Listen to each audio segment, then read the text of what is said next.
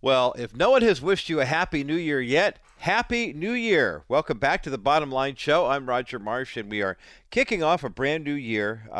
Most people like to kick off the new year, but we not only kick off a new year, but we kick away the year that happened before us. My wife Lisa and I celebrate our wedding anniversary, so we celebrated. It was a lot of fun.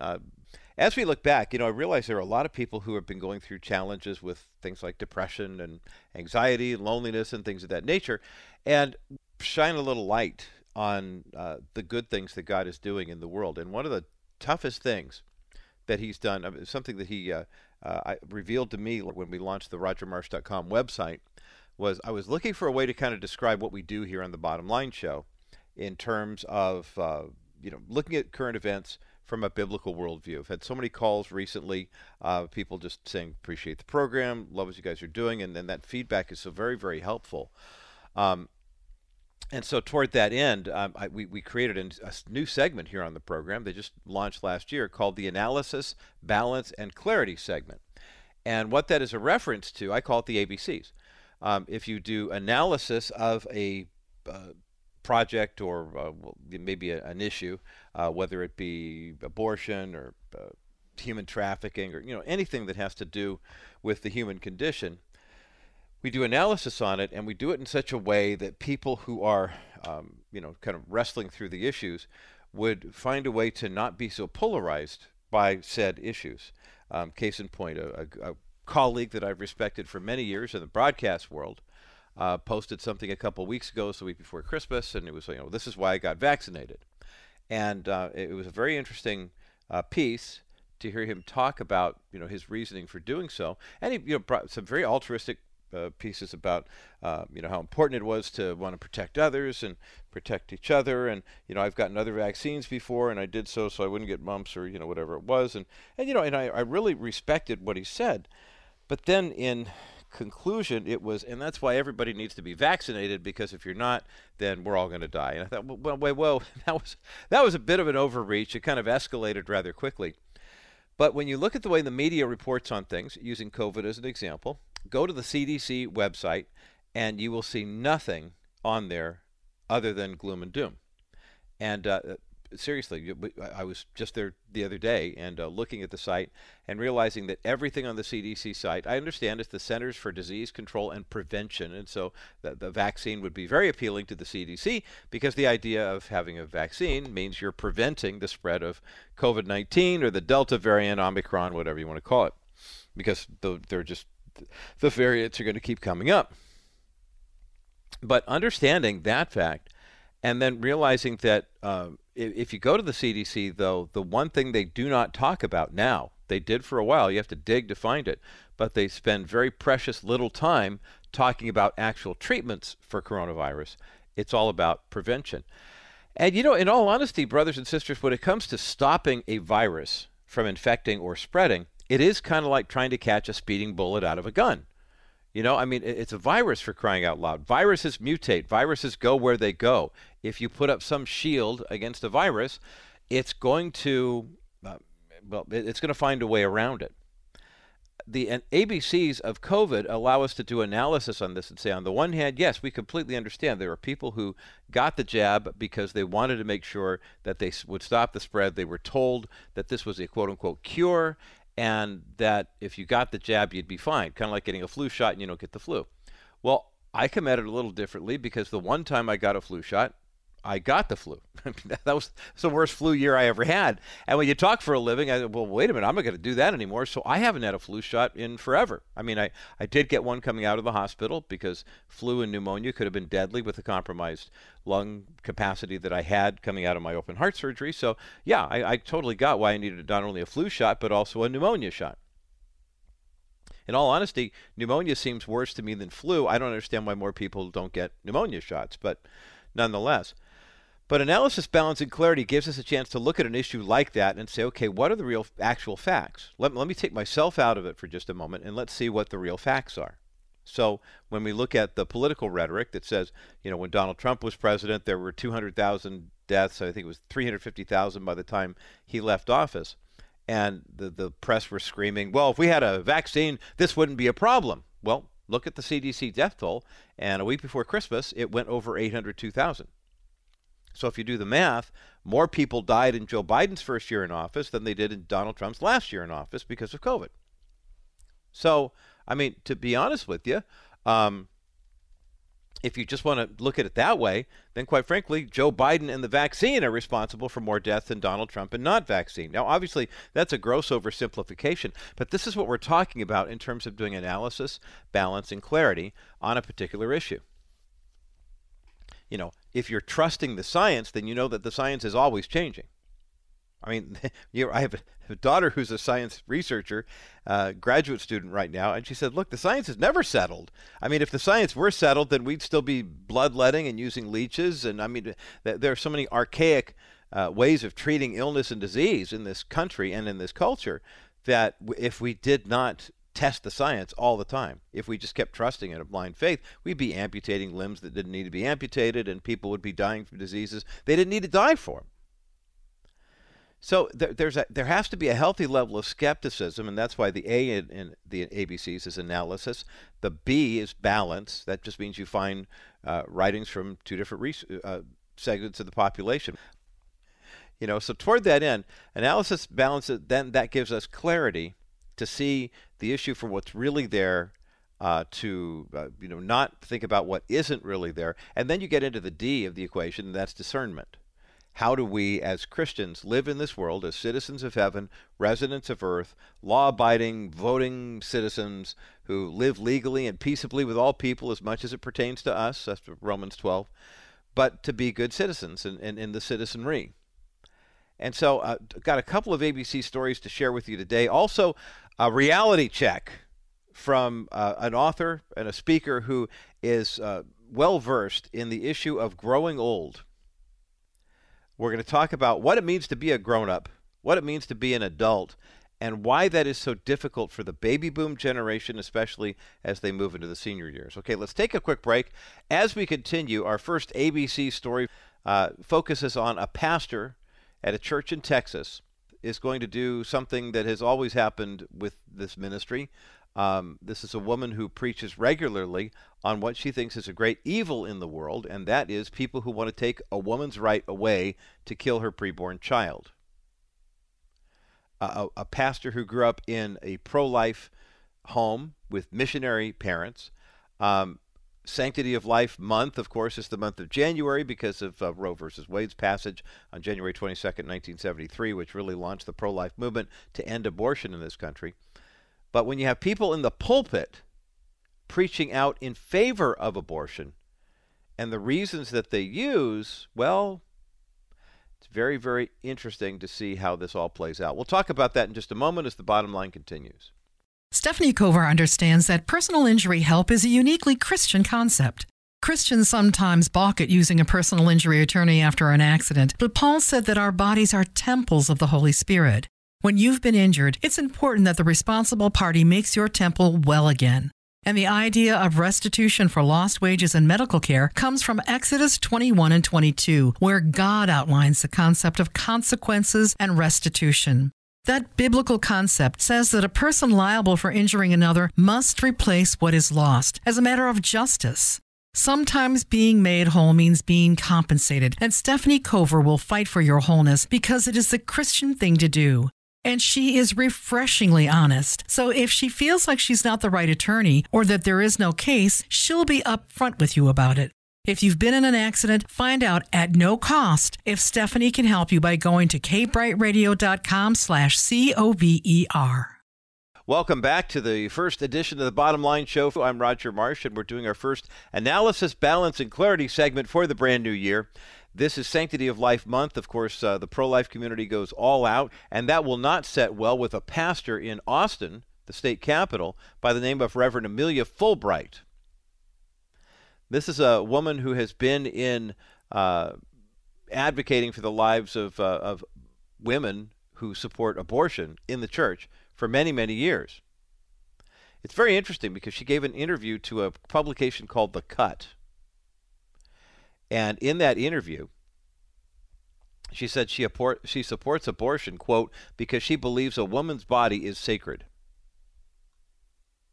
Now, I found that fascinating, that a pastor would find this argument, this line of reasoning, to be acceptable as far as Scripture goes.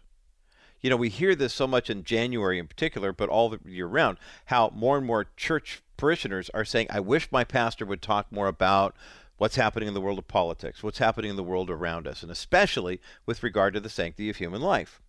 And many people in the church have gotten frustrated with the fact there are pastors who will not take a positive stand for the pro-life community. I have a feeling I know why, to be perfectly honest with you. Because as a pastor and someone who's been in the broadcast world now and with the people that I've met who are post-abortive, I realize this is one place that's kind of a black eye for the church, no question about it.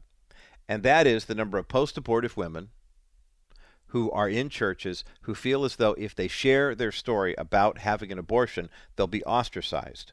Or, worse yet, they do share their story about having an abortion and they are ostracized. Add to that a study by a pro-life organization called CareNet that indicated that the number of women who have abortions inside the church, I mean, not in the actual sanctuary, but you know what I mean, people who are Bible-believing, God-fearing, I go to church every Sunday Christians, make up 54% of the population who abort their children.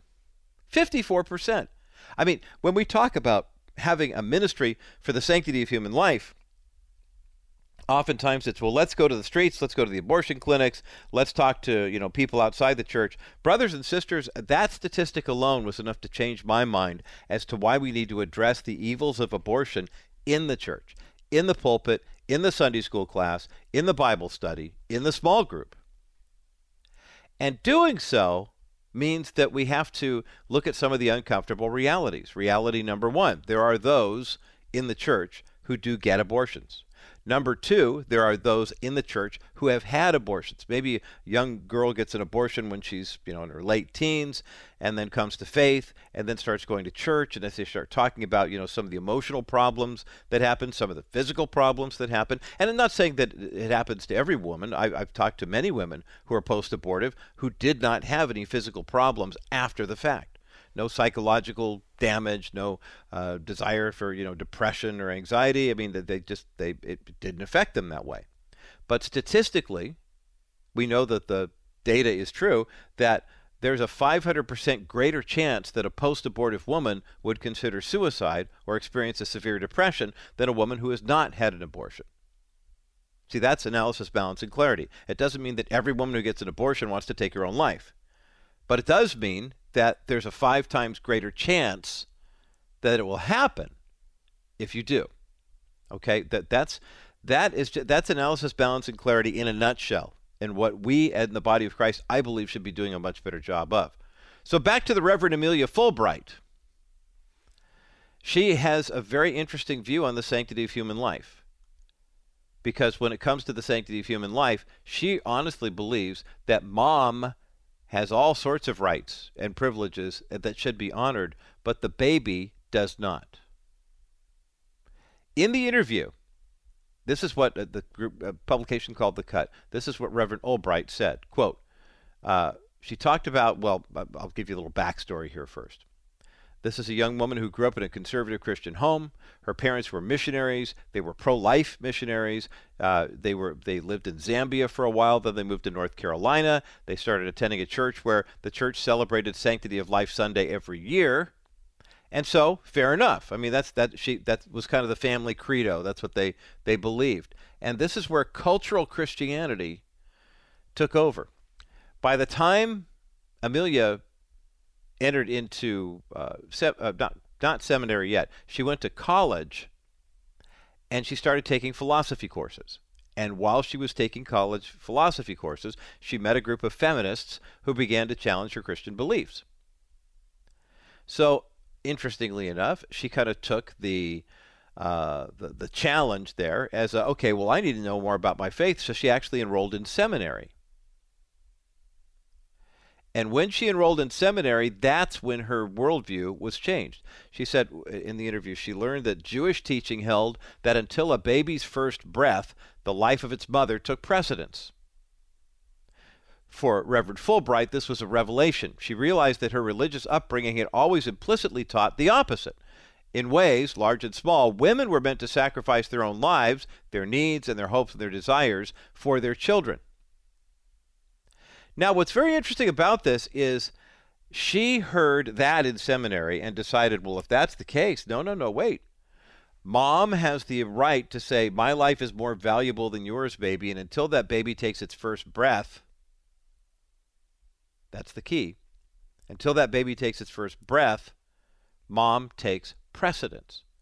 Now, how many times have you heard the story of a woman whose life was in danger, she was pregnant, and the doctors recommended if we end the pregnancy, we have a better chance of saving your life because your body's compromised in the sense, in a good way, obviously, that there's a baby in there. That baby's growing and kicking and moving around and squirming and breathing. Wait, what? Wait, breathing. Breathing. Do babies breathe in the womb? Well, if the Jewish teaching held that until a baby's first breath, the life of its mother took precedence, but they're assuming that what doesn't breathe until outside the womb, doesn't have a heart that's beating, doesn't need nourishment, doesn't move around, doesn't have feelings. And so all of a sudden you begin to see, well, wait a minute. If I were told that the baby in the womb is just kind of sitting there, taking on nourishment, growing, getting fully formed, but is not going to become a human being until that baby pops out of the womb and starts crying, then I might use the same quote-unquote logic.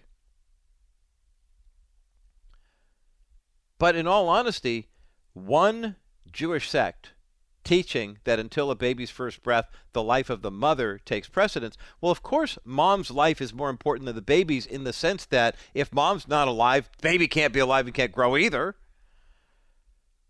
But it's like our regular contributor and friend Dr. Alveda King says here on this program, it's a love them both situation.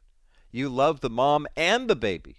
You realize that you can't have a baby without the mom, but at the same time, the baby's life has value as well. And what Reverend Fulbright does not mention is that what she heard is actually just one interpretation of that teaching. Many rabbis teach that abortion is wrong because, well, I mean, let's face it, the obvious is it destroys a human life. Innocent and created in the image of God. The mother's life is valuable, but so is her child's, even before birth. The interview also hinted a claim that has only kind of surfaced recently. It kind of showed up in the 70s and the 80s. The question is, what about the value of the unborn child and the evils of abortion? There are some in the progressive side of Christianity that believe that the church has not always opposed abortion.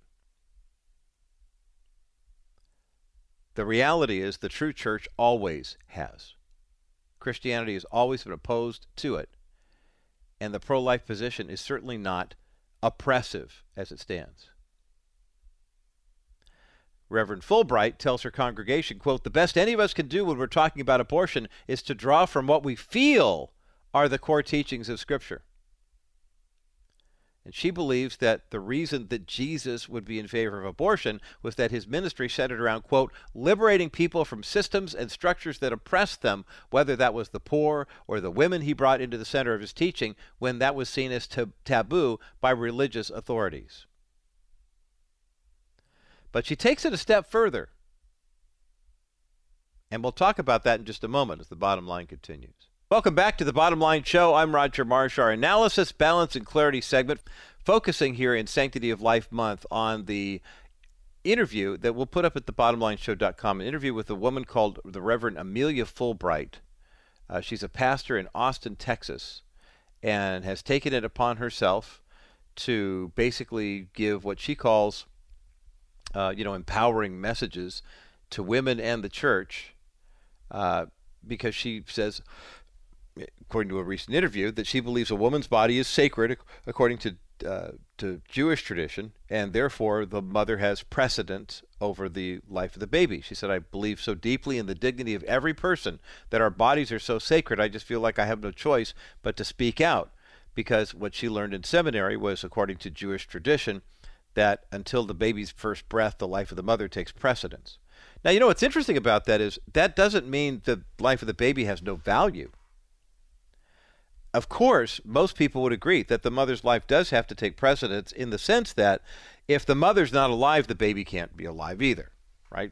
I mean, you saw the resentencing of Scott Peterson recently. You remember Lacey and Connor, his former wife, and who was 8 months pregnant with their son, and he murdered them and then was going to run off with some woman, and they literally passed, I think it was Connor's law, that means in the People's Republic of California, if you kill a woman who is pregnant and the baby also dies, it's a double homicide.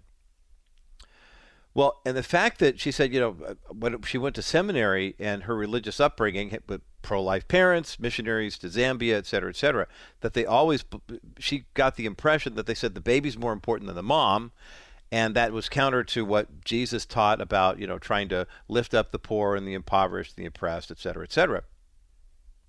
But it's interesting how that mentality makes it an either or then, that polarizing conversation that says you have to give the mother's life precedence, therefore the baby's life has no value, and if the mom wants to have an abortion, you have to let mom do what she's going to do. Rather than saying, hey, look, mom's life has to have precedence in the sense that you can't pay so much attention to the health of the baby in the womb that you ignore the health of the mother who's carrying her. You have to pay attention to both. And so this is for Reverend Fulbright, who preaches several times a year on what she calls liberating people from systems and structures that oppress them. It sounds like leftist dogma to me, quite frankly. That she said, look, that's what Jesus' ministry was centered around, was liberating people from systems and structures. To which I say, oh, please don't shoot so short. Don't aim so low. Jesus' ministry wasn't about liberating people from oppressive systems of government and injustice and this, that, and the other thing. The most oppressive system is sin, and everybody is sentenced to death unless you are delivered from sin. The other stuff is just details. People are going to be cruel to each other. Communist dictatorships are going to be cruel to people of the Christian faith and non-the Christian faith. Quite frankly, once you become a Christian who's delivered from your sin, you have an even bigger target on your back. But the idea that you could limit Jesus and make him so small to say Jesus came to make sure that marginalized women had a fair share at the table. I mean, that's a benefit of being a part of the body of Christ. But in Christ, there is no male or female, Greek or Jew, slave or free. I mean, read the scriptures, for crying out loud. Don't just limit yourself to, well, Jesus, the most important part of his ministry was that he helped marginalized women have a seat at the table. No, that's not. The most important part of his ministry was that he went and paid the penalty for your sin and my sin, male or female. That's the liberating part. And so Reverend Fulbright is actually praying at the whole Women's Health Abortion Clinic in Austin, urging other pastors to get involved. There's a group called Just Texas, Justice for Texas Abortion Rights. And she's encouraging other pastors to do the same. She's fighting against the Texas heartbeat law. But the analysis, balance, and clarity says, look, quite frankly, the science really is settled on this one. A baby is a living human being. His or her own unique DNA. Comes into existence at the moment of conception, full stop. Scientists, biology textbooks, other experts agree. It's bad enough when a non-religious person makes a claim like this, but somebody who claims to carry the mantle of our Lord and Savior Jesus Christ, that's even tougher. Please keep Reverend Fulbright in your prayers as she continues to preach these sermons about, that issue. As we continue, why is it so difficult for people in their later years to grow old gracefully? Alice Fryling is an author, a blogger, and a speaker who has written a new book on this subject. It's called Aging Faithfully, The Holy Invitation of Growing Older. We have a link for this book up at thebottomlineshow.com. My conversation with Alice Fryling coming up next as The Bottom Line continues. Hey, Roger Marsh here with a special announcement for our friends at Preborn. This Sunday, December 31st, is the end of the year. It's also the end of the calendar year. It's also the last chance you have to make a tax-deductible donation to Preborn to support the ministry of providing free ultrasounds for women who are expecting and not quite sure what their options are. When you call 833-850-BABY right now, your $28 donation provides an ultrasound visit and also will be doubled, so that's worth $56. If you make a $15,000 donation right now, which is a great thing to do if you have the means, it's a great tax deduction for you. It provides one ultrasound machine for a preborn clinic right here in the Southland. But also, since the gift is doubled, your one ultrasound machine becomes 2. But you have to act before midnight, December 31st. Give a gift online at kbrightradio.com or rogermarsh.com. Click on the preborn banner that you find right there. It doesn't take more than a minute to make the donation that way. Or give them a call, 833-850-BABY, 833-850-BABY. That's 833-850-2229. Preborn is the best pro-life ministry I've come across in years. The preborn ultrasound technology is life-changing and life-saving. Give a gift today. You know, it's something that we're doing every day. As a matter of fact, it's something that we start doing the minute we're born. And yet the question is, how do we actually grow older? What exactly is involved in that? Is it just a matter of showing up every day, making sure you take your vitamins, get some exercise, and then see what God has in store for you? Or is there a way we could be a little bit more intentional? Alice Fryling is with me today here on The Bottom Line to have a conversation about a brand new book of hers. It's just now out, and I love the subtitle of the book. The book is called Aging Faithfully: The Holy Invitation of Growing Older. We have a link for the book up at thebottomlineshow.com. Alice Fryling, welcome to The Bottom Line Show. Thank you, Roger. Alice Fryling is a spiritual director, a best-selling author of 10 books on relationships and spiritual formation, and you're also well-versed in Myers-Briggs, which is for, a generation or so ago, and Enneagram workshops. Could you give us just a little bit of an overview of what the Enneagram is? Because I'm sure for everybody who says, hey, I'm a thinking, feeling, whatever the Myers-Briggs designation was, they look at Enneagram and go, you guys are crazy. What's a 2? What's a 3? I don't really fully understand that. Well, that's pretty much what I thought when I heard about the Enneagram. I didn't even know how to pronounce it. But I loved Myers-Briggs, and I figured, well, if letters work, maybe numbers work. So I'm a person, I just want to know what motivates me, and then I want to know what motivates my husband and my neighbors. And I love understanding what goes on the inside of us, I guess is the way I would say. And in the Enneagram, there are 9 different spaces or types. And in each I call them spaces. Some people call them types. In each space, it describes what our gifts are, and then how we overplay our gifts when we're particularly when we're under stress or when we really want to impress people. So it has a lot to do with the true self and the false self, if those terms are familiar to you. Sure. And the Enneagram describes our false self in living color. So one of the first space on the Enneagram is the number 1, and it happens to be one that's easy to pick on because we're all a little bit of all of them, but we also have a home space. But all of us understand probably what it means to be a perfectionist. And the number 1s are the people that we would probably call, they're the ones who always improve things, and the bottom line is that their goal is to be perfect. So when they're under stress, they overplay their giftedness to improve things. And they say, this isn't good enough, so I want it to be perfect. And then the Enneagram tells what happens when we don't get our way on that. And most often for the number 1 person, they are familiar with anger. And so they get really angry, not so much always at other people, sometimes at other people, but more often at themselves because they can't be perfect. And then the third thing in each space is the gift that's offered to that space. And I personally love the one, I'm not a number 1 myself, but I love the gift of the number 1. It's serenity.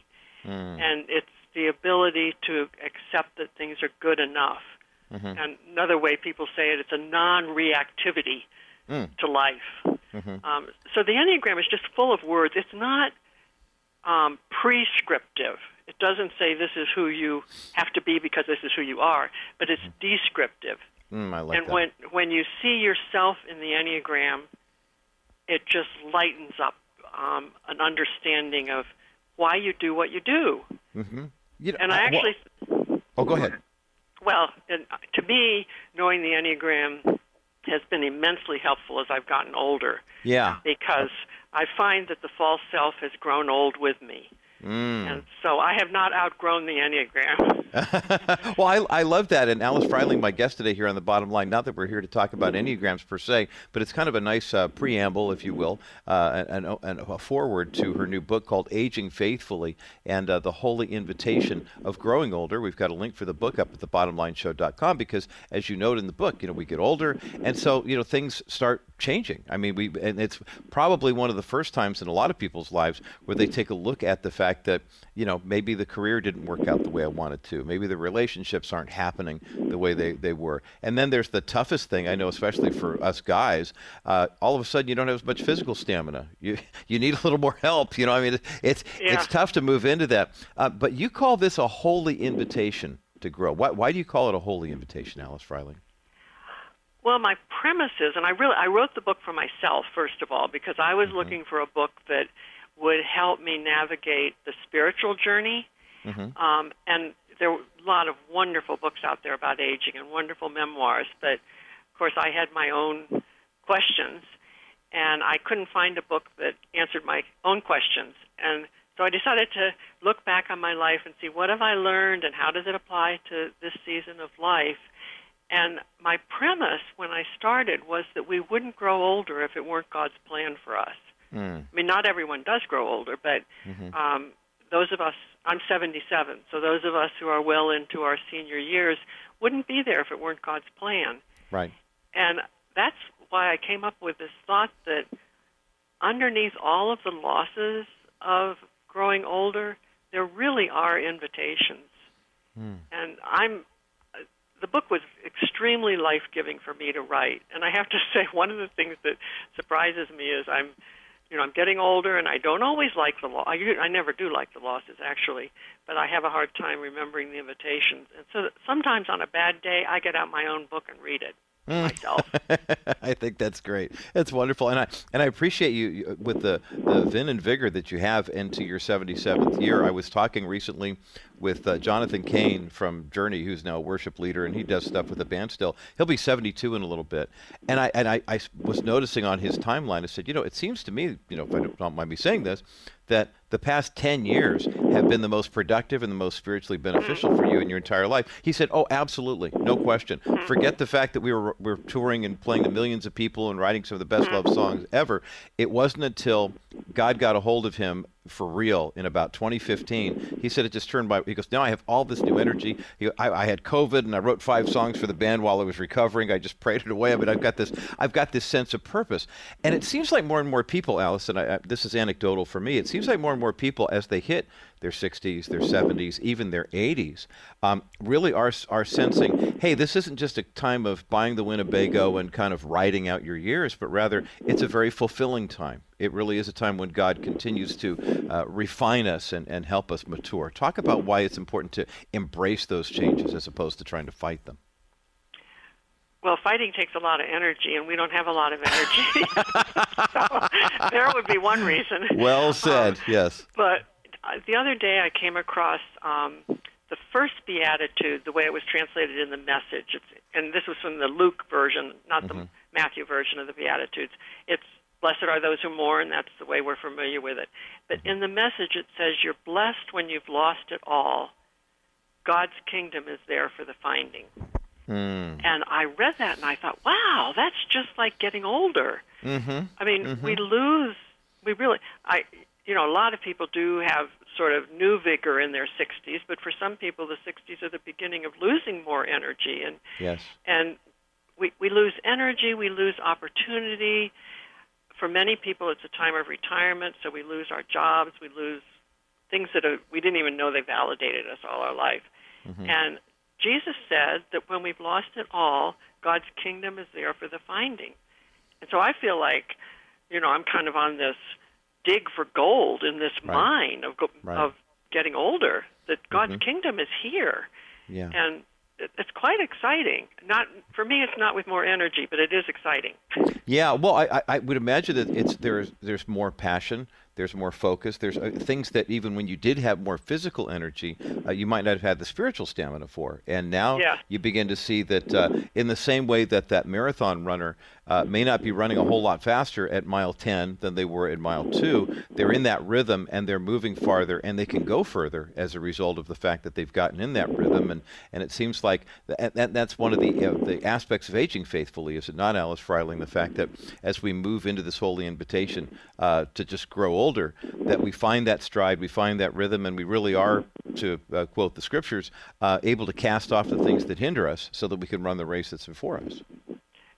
One of the things that I think I almost have to say I discovered it when I wrote it, but one of the things in my book is that we begin to focus less on productivity and tasks, and we focus more on the fruits of the Spirit in our life. Mm-hmm. And that's I think that really describes a lot of our journey in aging. So I can no longer be as productive. I no longer have a resume. Other people are doing the job better, but I'm free to focus on the fruits of the Spirit, love, joy, peace, long-suffering, and that brings so much freedom. So when, for instance, I'm with my grandchildren, I don't have to be as productive as I was, for instance, with my own children. Yes. And one of the things people say, and I think I see it in myself, but it seems strange, that grandparents are often a peaceful presence in the family, and that's the fruit of the Spirit. Yes. And I have the time now to sit and just listen to my grandchildren. I mean, about what's important to them, and that's loving them. Yes. So I think I am finding the kingdom of God almost every day in ways that I haven't known it before. I think that's beautiful. Alice Fryling is my guest today here on The Bottom Line. I'm Roger Marsh. The book is called Aging Faithfully, The Holy Invitation to Growing Older. We've got a link for the book up at thebottomlineshow.com. More of this conversation in just a moment as The Bottom Line continues. Alice Fryling is my guest today here on The Bottom Line. I'm Roger Marsh. Aging Faithfully is the brand new book, The Holy Invitation of Growing Older. We've got a link for the book at thebottomlineshow.com. Alice Fryling, a spiritual director and a best-selling author of 10 books on relationships and spiritual formations. Certified in Myers-Briggs. We talked a little bit about the Enneagram, too, and she and her husband, Bob, have 2 married daughters and a growing number. Your bio says 4 grandchildren. Are we still at 4, Alice, or are we getting... No, we're done. 4 will be it. 4's it. Okay, that's good to know, because sometimes I'll say 4 and they'll say actually it's 9, and I'll say okay, well I got to back up, because we want to make sure that as we grow older we have enough time and energy and stamina for our grandkids too. We were talking during the break about the things that you appreciate the most about the senior season and moving forward here, and one of the things is the fact that when it comes to especially for someone who's been a Christian most of their life, if not all their lives, when you get to this season of spiritual growth, Scripture rings a little truer. Maybe you start seeing things in the verses that you didn't see originally. Talk about how that's been so meaningful for you, Alice Fryling, as you've moved into this season of growing older. What has surprised me is how much, literally, verses that I memorized in high school. I know I memorized them in high school because they're in King James English when I remember them. Yes. And these verses are coming back to me. And when in my young adult years, in college and my young adult years, and even up probably through my 50s, my idea of reading the Bible was, certainly read the Bible all the way through in a year, at least once in a while, and read big passages and go to commentaries. And now I'm noticing single verses come back to me and just mean so much to me. And I have now that I am older, I have the privilege of being quiet for longer periods of time. And so sometimes I will bring something to God that's just either bothering me or important in my day, and I just sit quietly, and a verse will come back to me that just, that's what happened with "You're blessed when you've lost it all. God's kingdom is there for the finding." I mean, that was a verse that just came to me, and I thought, I could think about this verse for the rest of my life, and I'd still be plumbing the depths.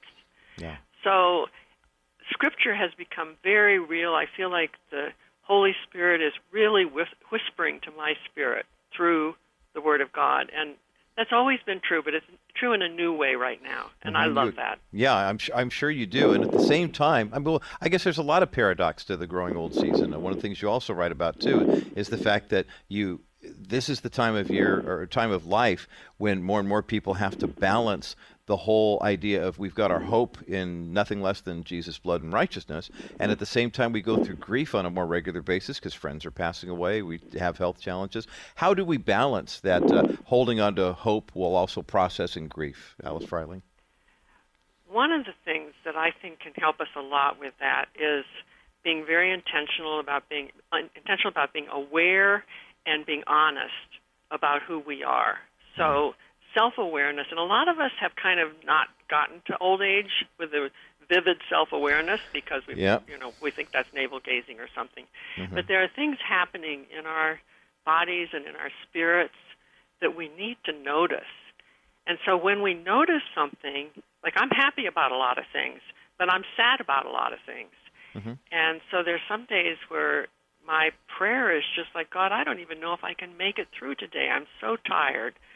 Or another one that would be common was, I'm so sad because I can't do what I used to do when I was 50. Right. People aren't asking me to, and I wouldn't have the energy if they did. So there's something about grieving the losses, and Scripture is full of grief. I mean, to say that Christians shouldn't grieve is probably, it's just non-biblical because in Ecclesiastes it says it's better to go to funerals than to parties. Amen. so just saying I'm really sad about this, and even putting into words in prayer the feelings that we have around that sadness. I mean, it might be feeling inadequate. It might be feeling cheated or like this shouldn't be happening. And I think that helps us let go. There's some days when I pray like that, and then by the afternoon, I can't even remember what was bothering me. And I think, whoa, that's a moment of grace in my life. I'll bet. Alice Fryling is my guest today here on The Bottom Line. Her new book is called Aging Faithfully, The Holy Invitation of Growing Older. We have a link for the book up at thebottomlineshow.com. You also talk about, the fact that as we get older, there are certain times in our lives where we have to be so scheduled and so measured, so productive, so responsible, and now we have to embrace a certain level of irresponsibility, as you like to put it. Help us understand what you mean by that. Well, that was another surprise for me.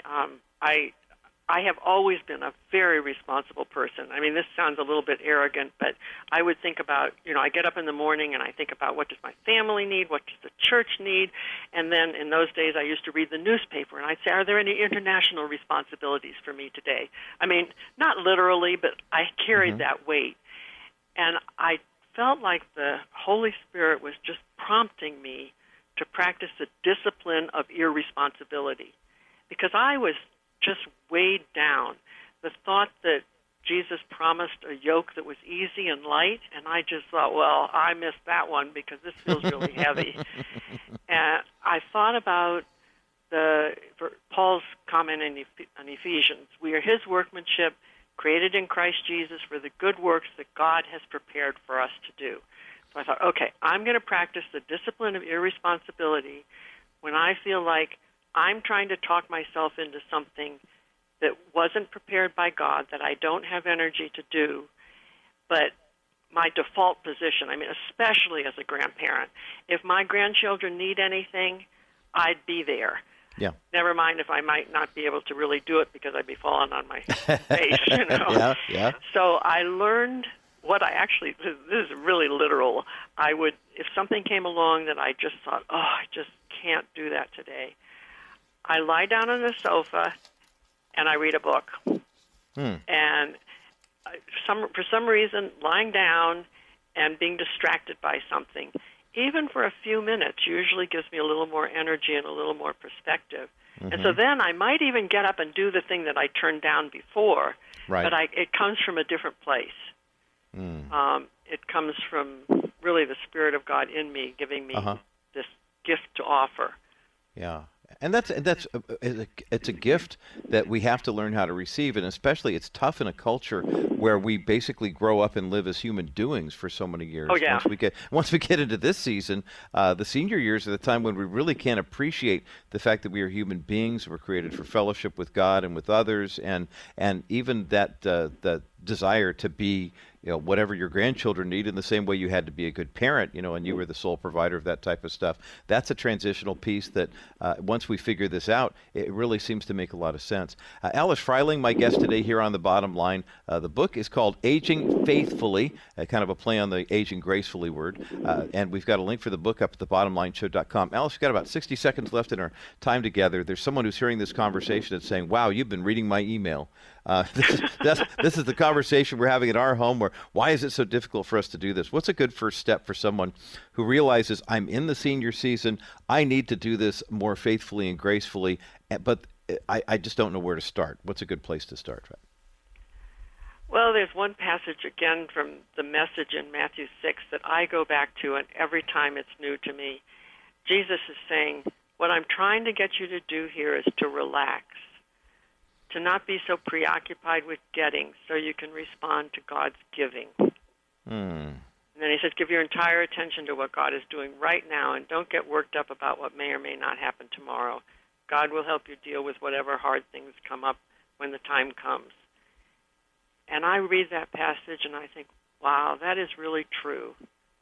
And how wonderful it would be if I could believe that today. If I could live as though I believe that today, because I do believe it. Yes. So I would probably want to say, as we grow older, let's relax and respond to God's giving. Relax and respond. A great prescription for aging faithfully and the holy invitation of growing older. Alice Fryling has been my guest, and I can't recommend this book enough. The book called Aging Faithfully, which we have up at thebottomlineshow.com. It is just now out, and I know it's going to touch the lives of millions of people who will get a hold of it, if not experience the principles that are being lived out by others who are saying, hey, this is a great way to go. Alice, thank you for responding to God's call that says, hey, there's not a book out here about this, but I'd really like to see one, and then writing a book. That's no small task. And I appreciate the fact that you've created a primer for all of us here, too. Thanks for being with us today here on The Bottom Line. Really appreciate it. Thank you, Roger. Well, what a great resource and what a helpful conversation, especially here as we kick off this new year. Alice Fryling has been my guest today here on The Bottom Line. The book, Aging Faithfully, The Holy Invitation of Growing Older. We have a link for the book up at thebottomlineshow.com. If you are in that season, if you are approaching that season, or maybe there's someone you know who is moving into that season being the senior years, I want to talk about on the other side of this break why it's so important for us to understand the seasons of life, and not that we get hung up on when do you retire, when do you not retire, that type of stuff. What does God say about retirement? But rather, why it's so beneficial, not only for each of us individually, but also for our community to do that as well. That's all coming up next as The Bottom Line continues. Here's Dennis Wilson of Wilson Financial Services with a reminder that your investments do more than just make money. They actually change lives. This Christmas, we gave our family the gift of life. So I thought, let's do the same for our Wilson Financial clients. A way of saying thank you for being in partnership with us in the ministry. What we're going to do to honor our clients is we're going to fund 100 ultrasounds per month, each month for the next 12 months through preborn. Also, each quarter, we're going to buy an ultrasound machine, and at the end of the year, those machines will be saving an average of 1,600 children per year. We do this to honor and inform our clients of this great ministry and to say thank you for being our clients and being our friends. Merry Christmas and Happy New Year from all of us at Wilson Financial. Call 800-696-9970, 800-696-9970, or go to kbrightradio.com/Wilson Financial for simply better alternatives. My thanks again to Alice Fryling for joining me today here on The Bottom Line. That's Fry, F-R-Y-L-I-N-G. If you're Googling along with us at home, her book is called Aging Faithfully, The Holy Invitation of Growing Older. We have a link for the book up at thebottomlineshow.com. I mentioned this at the outset of our conversation. When I think about Richard Foster, the author of the book Celebration of Discipline, Ruth Haley Barton, the author of the book Sacred Rhythms, which is a wonderful book, Stephen Messia, Peggy Wiemeyer from ABC News, Michael Card, one of my all-time favorite musicians, authors, and Bible teachers, Dee Breston, Leslie Leyland Fields, my goodness, the number of people who have lent their name in support of this resource should be enough. Even Maggie Wallabro, really just a great friend and resource over the years, have endorsed this book, and I commend it to you as well. Remember the mantra from the 1960s? Baby boomers were all in college, and the lines were from the Who song, My Generation, I hope I die before I get old, and never trust anybody over the age of 30. And, those were all big issues in the culture.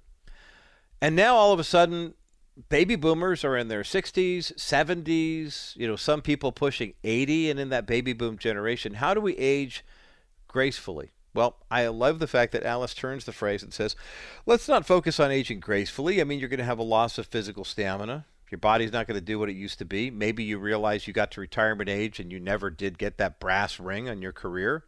You need help. You're walking with a walker or a cane. Maybe you've got a caregiver working with you. It isn't terribly sexy, is it?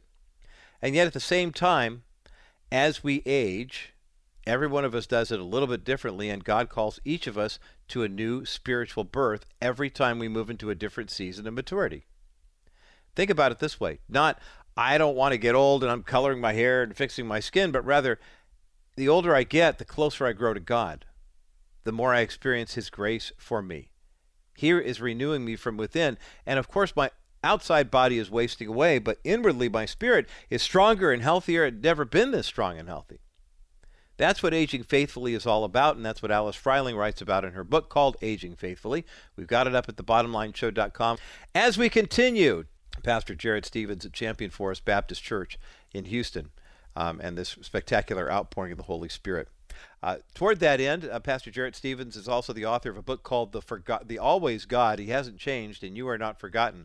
We have a link for that book up at thebottomlineshow.com. On the other side of this break, Jarrett Stevens is going to join me to talk about that book and why it's so important, especially now when so many people are going through seasons of loneliness, despair, and anguish inside the church and outside the church, and how God answers the cries of those hearts. KCBC audience, enjoy the rest of your day. Rabbi Schneider and Discovering the Jewish Jesus coming up next. But for those who remain on the network, Pastor Jarrett Stevens, The Always God, coming up next as the bottom line continues. We're living in a time right now when a lot of people are moving away from the not having a religious affiliation to kind of falling into something George Barna calls the don't category. Don't know, don't care about God. And I don't believe that that's really happening. I think what's happening more and more is that there are a lot of people who are saying, I used to believe in God, but it seems like somehow we got separated, and it's tougher and tougher to feel His presence. Pastor Jarrett Stevens has written a brand new book that has a very provocative title, and we're going to have a conversation about what it means to worship the always God. He hasn't changed, and you are not forgotten. We've got a link for this book up at thebottomlineshow.com. Pastor Jarrett Stevens, welcome to the Bottom Line Show. Roger, thanks so much for having me. So grateful to be on the show with you today.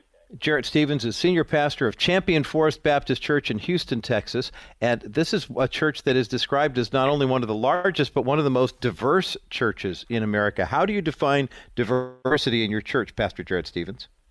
Well, it's a great question. And, our church looks like our community, which is wonderful. Houston's one of the most diverse cities in the country. And so that's one of the things that really turned my heart when I was coming to Champion Forest is as I was looking at the church and getting to know the church was to see that there were all different types of people here. You had brown, black, white, young, old, and so it's just beautiful. We've got a large Spanish congregation that's a part of our church here, and many language groups. So it's just wonderful to be a part of. Looks like the kingdom of God to me.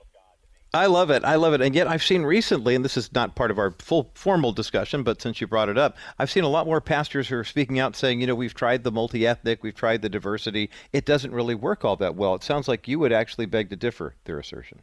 Well, there's a big difference between being multicolored and multicultural. And so you've got to decide, from a leadership standpoint, if you want to be multicultural, and I believe we're doing a very good job at moving in that direction, you've got to understand that you're going to have to lay your preferences on the altar and really, give up some of the things that you hold dear because there are different expressions of how people worship and the people's different backgrounds of where people come from. And so, I think your church needs to reflect your community, number one. And two, it ought to look like the kingdom of God. And that's why I'm so blessed to be a part of a church like Champion Force, because it does both. I think that's great. Well, let's take a look at the book now and the fact that you refer to God as the always God. And you're hearing from a lot of people, I'm sure. The pandemic was kind of, what was the French Revolution phrase? It was the best of times and worst of times for a lot of people, in terms of a lot of people growing stronger in their faith. A lot of ministries that we know and support are booming. I had the best year ever in 2020. Other churches were folding. Some people were turning away from faith. Depression, opioid use. I mean, it seemed like it was feast or famine. There was no real middle ground on this. What was it like for you with your church, with your family, as it pertains to the writing of this book? You know, when we were in a nationwide timeout, if you will, and nobody was going to work and nobody's going to school, I would oftentimes spend a lot of time outside going running and just thinking. And I remember a song that came on as I was running. It was real popular at the late 2019, beginning 2020, Waymaker. Even when we don't feel it, he's working. Even when we don't see it, he's working. And I would run to that song. And, you know, as a pastor, I was getting a lot of questions, Roger, like, you know, what's going on? Does God see what's happening? We had people losing jobs, people getting cuts in pay. You had people getting sick, some of their loved ones dying. And so there were a lot of questions being asked, like, what's going on? Does God see what's happening? Or, you know, I'm praying for my loved one or this situation in my life, and I don't feel like my prayer's going past the ceiling of the room that I'm in. And is God paying attention? And so God just really birthed this message in my heart that, you know what, God is the always God. And this book is broken up into three parts. One is he's always here. And that first part is God, the scripture says God is an ever-present help. He's always here. And so I talk about the fact how God always sees us, always hears us, and always speaks to us through his word. The second part is he's always working. And I think that's so important, that he, even when we don't feel it, even when we don't see it sometimes, even when we don't think he is, God is always at work. And so part two kind of unpacks that idea. And then part three is that God is always faithful. You know, the scripture says Jesus Christ is the same yesterday, today, and forever. Hebrews chapter 13, verse 8. He's never failed us, and he's never going to. And so I unpack in those two chapters just the fact that God can be trusted. You never have to lose your hope in him. He is the always God. And, Roger, I think the subtitle says it all. He hasn't changed. And really what I wanted to underscore in this book is you are not forgotten. No matter what you're going through, no matter what you may think or feel, you are not forgotten. Boy, that's a powerful message from pastor and author Jarrett Stevens today here on The Bottom Line. The book is called The Always God, and we've got a link for it up at thebottomlineshow.com. I would agree with you, Jarrett. I think that the song Waymaker kind of became the unofficial anthem of the church during the pandemic because it seemed like a lot of us were singing it. Yeah, and it makes a lot of sense because I've noticed, and it seems like just anecdotally, this is my experience, the last year was one of those years where it seemed like God would move in a certain area and say, this is where I'm leading you. And if you didn't move in that moment, the door was kind of closing behind you, you know, so what we were holding on to wasn't there anyway. So you may as well move forward because God's not only saying, take the step, but it's not what you were holding on to isn't going to be there. And I love the fact that you really stress the impact of the I am statement of God in all throughout this, as opposed to the where am I? Because when you talk about, you know, God's always here, it doesn't necessarily mean he's going to answer prayer the way we want it to, but it doesn't mean he leaves us just because he doesn't answer that way. Talk about that. That's right. Well, you know, the scripture, the great thing about God, the always God, is he never changes. Everything else in life does. We change, the situations and circumstances of life change, but God never changes. And while this isn't an attributes of God's book, I do try to tell personal stories that illustrate the truth that I'm communicating in a chapter. And, you know, like the chapter on God is always seeing. You know, we go through something, a relationship breakup, the death of a loved one, we lost of a job. We think, God, do you see what's going on? And sometimes we think, you know, God's eternal and he's old, so he must take naps on Sunday afternoon right. like we do. Yeah. But God, nothing gets past God. The scripture says that he neither slumbers nor sleeps. And so I talk about a story in there about Hagar, who was, you know, at a desperate situation in her life, and she is in a desert area, and an angel visits her and speaks a word of life over her, and she calls that place, if you remember, El Roi, the God who sees me. And so he's a personal God who's not just seeing our situation, but he sees me in the situation, my heart, my fears, my anxieties, my worries. And I just think, man, what a great God that we serve, that we, again, not based on what we think or feel at the time, but on the truth of God's word and who he is and who he's revealed himself in Scripture. He's a personal God that is ready to meet every need that we have in life. You know, it's amazing, too, when you think about the fact that he is always there. There are a lot of people who are wrestling. I was reading a report from Reuters not too long ago. Actually, the Reuters Foundation, I think at Oxford University, was citing the fact that the trust in the media in the United States is not only all-time low for our country, it's the lowest in the world since they've ever started recording this. It's like 29% of all adults believe what they actually see in the media, and yet we keep looking to the media to find out what's going on, what's happening with the pandemic or the building collapse in Miami or whatever it is. And we look at those things, and oftentimes they can kind of become attractive distractions away from the truth of God. Talk about the need for God's word, having it planted firmly in our hearts, especially during the times like we're living through right now. Well, you know, I have in my Bible written over and over again, Roger, these two words, trust and entrust. Trust and entrust. You read the Scriptures, like that. And it seems the call on the believer's life is, God, we are to trust you, and we are to entrust our lives, our marriages, our children, our jobs and careers, our finance. We are to entrust all that we are to you. And so when you are in God's Word, it builds that trust muscle, because you begin to see not only has God moved in the past, but as you begin to pray God's word in and you grow in your confidence of your identity in Christ and who he is to you, it grows our trust. And when you're listening to so much of the world, to use your word, that is exactly what it is. You get distracted, and you're not building that faith muscle and that trust muscle that we desperately need in times like these. And so I believe, God's sovereign. The Scripture says he's in the heavens. He does whatever he pleases. And he allowed COVID to happen for a divine purpose. And I think one of the things that as believers we've got to look at and see is, nothing touches the child of God without first filtering through his holy hands. And as we get to know the God that loves us, created us, knit us together in our mother's womb, as we begin to grow in our knowledge of him through Scripture, in our personal relationship with him, through spending intimate time with him and prayer, what happens is our trust begins to grow and grow and grow. And what I've noticed, Roger, is our trust in God grows, our cynicism in people minimizes. And so, there's a correlation there, but it all starts with making sure that your mind and heart are in Scripture.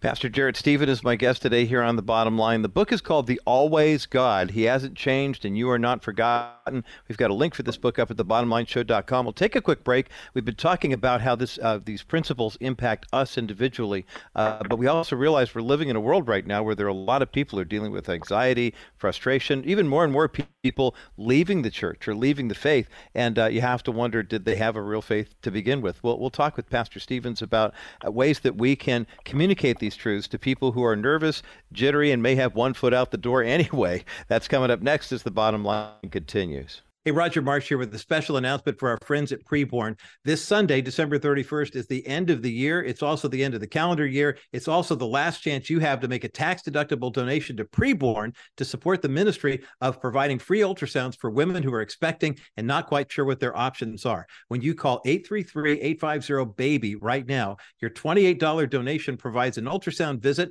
and also will be doubled, so that's worth $56. If you make a $15,000 donation right now, which is a great thing to do if you have the means, it's a great tax deduction for you. It provides one ultrasound machine for a preborn clinic right here in the Southland. But also, since the gift is doubled, your one ultrasound machine becomes two. But you have to act before midnight, December 31st. Give a gift online at kbrightradio.com or rogermarsh.com. Click on the preborn banner that you find right there. It doesn't take more than a minute to make the donation that way. Or give them a call, 833-850-BABY, 833-850-BABY. That's 833-850-2229. Preborn is the best pro-life ministry I've come across in years. The Preborn ultrasound technology is life-changing and life-saving. Give a gift today.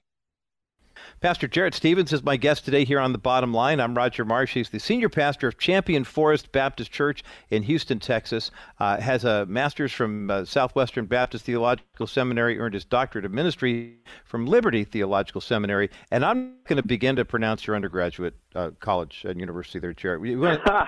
Ouachita Baptist University. What is it? Ouachita? Well, there you go. Where do you find that school? Everything. Ouachita is in Arkadelphia, Arkansas. So you'll know it, Roger. It's home to Mike Huckabee, former presidential candidate and governor of Arkansas, and Point of Grace. So many of your listeners remember Point of Grace. That came out of Ouachita. There you go. I remember them well. Well, there you go. So that's great. I'm sure you have no trouble ordering sweatshirts and gear from the school. That's because it may not be a huge demand for them. But yeah, you better do it from their bookstore. That's the only way that's going to happen.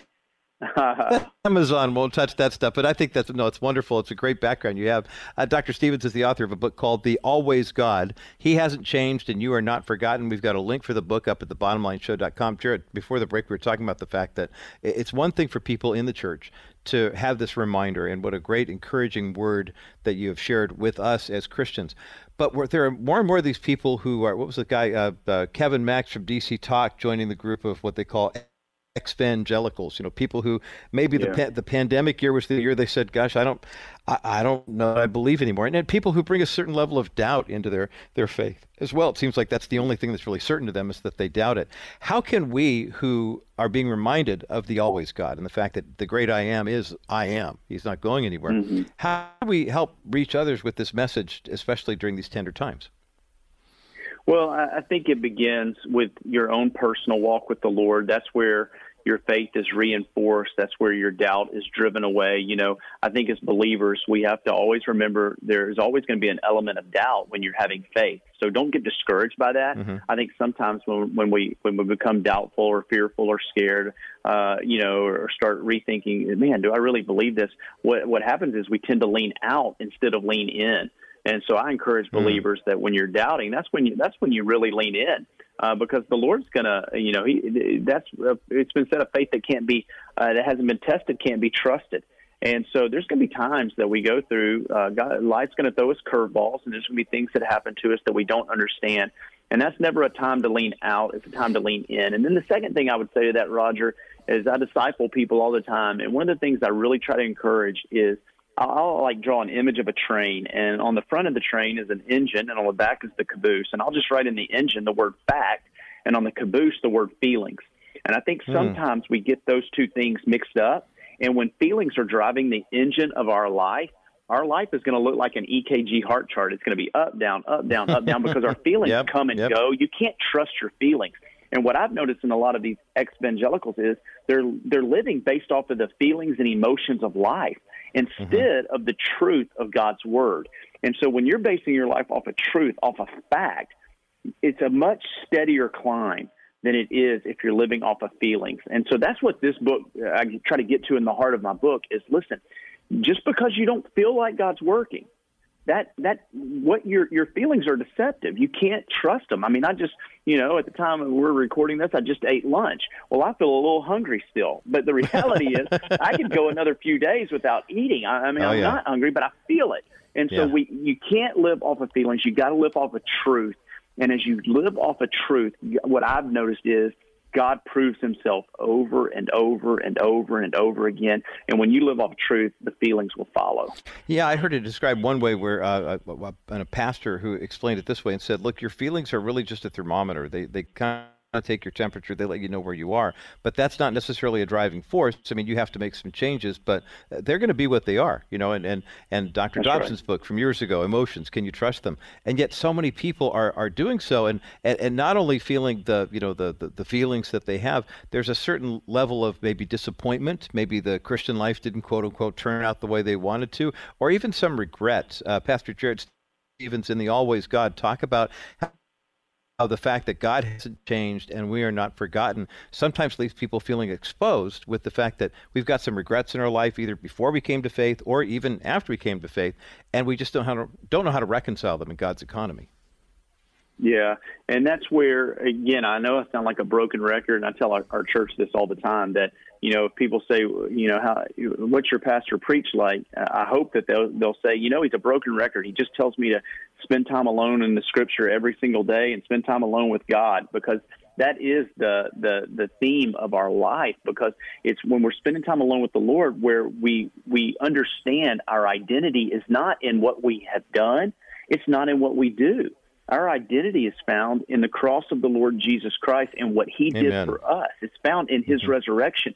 And so when I come to the gospel of Jesus Christ, which is the death, burial, and resurrection of Christ, I find everything I need in the message of the gospel. My identity, my security, the fact that I've been adopted, I've been loved, I've been forgiven, there's no condemnation. I mean, I could go on and on and on and on. And so I just want to encourage those that are listening.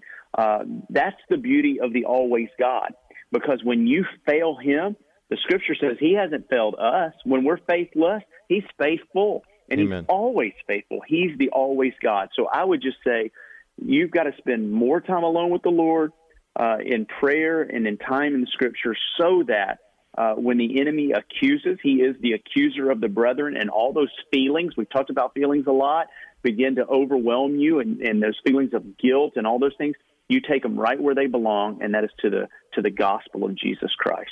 It's encouraging to hear this conversation and to have this dialogue, because of the fact that there are so many people who are hurting right now, and people who are maybe even to the point where they felt like leaving. And yet, Pastor Jarrett Stevens, you're seeing at your church right now, there's a very diverse group of people who are all coming together from your community in Houston and worshiping and fellowshipping and experiencing that. And it's not just a Sunday morning high or a midweek buzz. I mean, it's really life transforming. Take the final couple minutes of our time together here and talk about that encouragement. There's a pastor listening to us right now who's ready to hang it up because of the same type of disappointments, either so many people in the congregation or maybe himself personally. Give that word of encouragement to that person. Well, thank you for the opportunity to do so. And I would just say that whatever anyone may be going through, where they feel discouraged, they feel like God's not hearing their prayer, they feel like God doesn't see their situation, I would just say that Scripture, which is what we lean in and lean on and trust in, says the exact opposite, and that God does care, that he sees your situation intimately. I think the root issue at hand oftentimes is not that God doesn't see us or hear us, but oftentimes that God doesn't work on our timetable. And I think that's right. What can be so frustrating so many people so many times. God does his best work in times of waiting. And so for those that are discouraged and those that are hurting, I would just encourage you to stay faithful and keep waiting on the Lord and keep trusting in him, because he will not fail you. And God is doing something in this waiting time in your life that nothing he can't accomplish it any other way. And so I would encourage you, don't waste your wait. And don't interpret God's silence as God not loving you and not caring for you. He is doing something deeply in you. And I would just go so far to say this to the person that is discouraged. God cares way more about you than even that situation that you're in, more than that job that you're in, more than he cares about you. And so he's doing some hard work in you in this waiting time, whatever that waiting season may be like. And so my encouragement, my challenge is to just trust in him, trust and entrust, wait on him, and you will see that God has not forgotten you. His eye is on you, and he will lead you to greater days in the future. Boy, I love that. Don't waste your wait. Oh my goodness, that is so powerful, and it's really important for us to understand, especially in the era that we're living in right now. There are so many people who are still wrestling with issues, and I'm just so grateful that you have taken the time, Pastor Jarrett Stevens, to not only put this book together, but to give us the opportunity to have a conversation with you about the fact that God is the great I am, and the subtitle of your book is going to resonate with us through all eternity. The book is called The Always God. He hasn't changed, and you are not forgotten. We have a link for the book up at thebottomlineshow.com. Pastor Jarrett Stevens, thanks for being with us today here on The Bottom Line Show. Roger, thanks for having me. And that concludes my conversation with Pastor Jarrett Stevens. The book called The Always God, He Hasn't Changed, and You Are Not Forgotten. Pastor Stevens, of course, is the lead pastor at Champion Forest Baptist Church in Houston, Texas. It's literally one of the largest and most diverse churches in America. And so I think that's wonderful. And how many people, when they meet God for the first time, realize that He is the always God that Pastor Jarrett Stevens writes about in his new book. The book, The Always God, He Hasn't Changed You and You Are Not Forgotten, is up at thebottomlineshow.com. More to come in just a moment as The Bottom Line continues. Here's Dennis Wilson of Wilson Financial Services with a reminder that your investments do more than just make money. They actually change lives. This Christmas, we gave our family the gift of life. So I thought, let's do the same for our Wilson Financial clients. A way of saying thank you for being in partnership with us in the ministry. What we're going to do to honor our clients is we're going to fund 100 ultrasounds per month, each month for the next 12 months through preborn. Also, each quarter, we're going to buy an ultrasound machine, and at the end of the year, those machines will be saving an average of 1,600 children per year. We do this to honor and inform our clients of this great ministry and to say thank you for being our clients and being our friends. Merry Christmas and Happy New Year from all of us at Wilson Financial.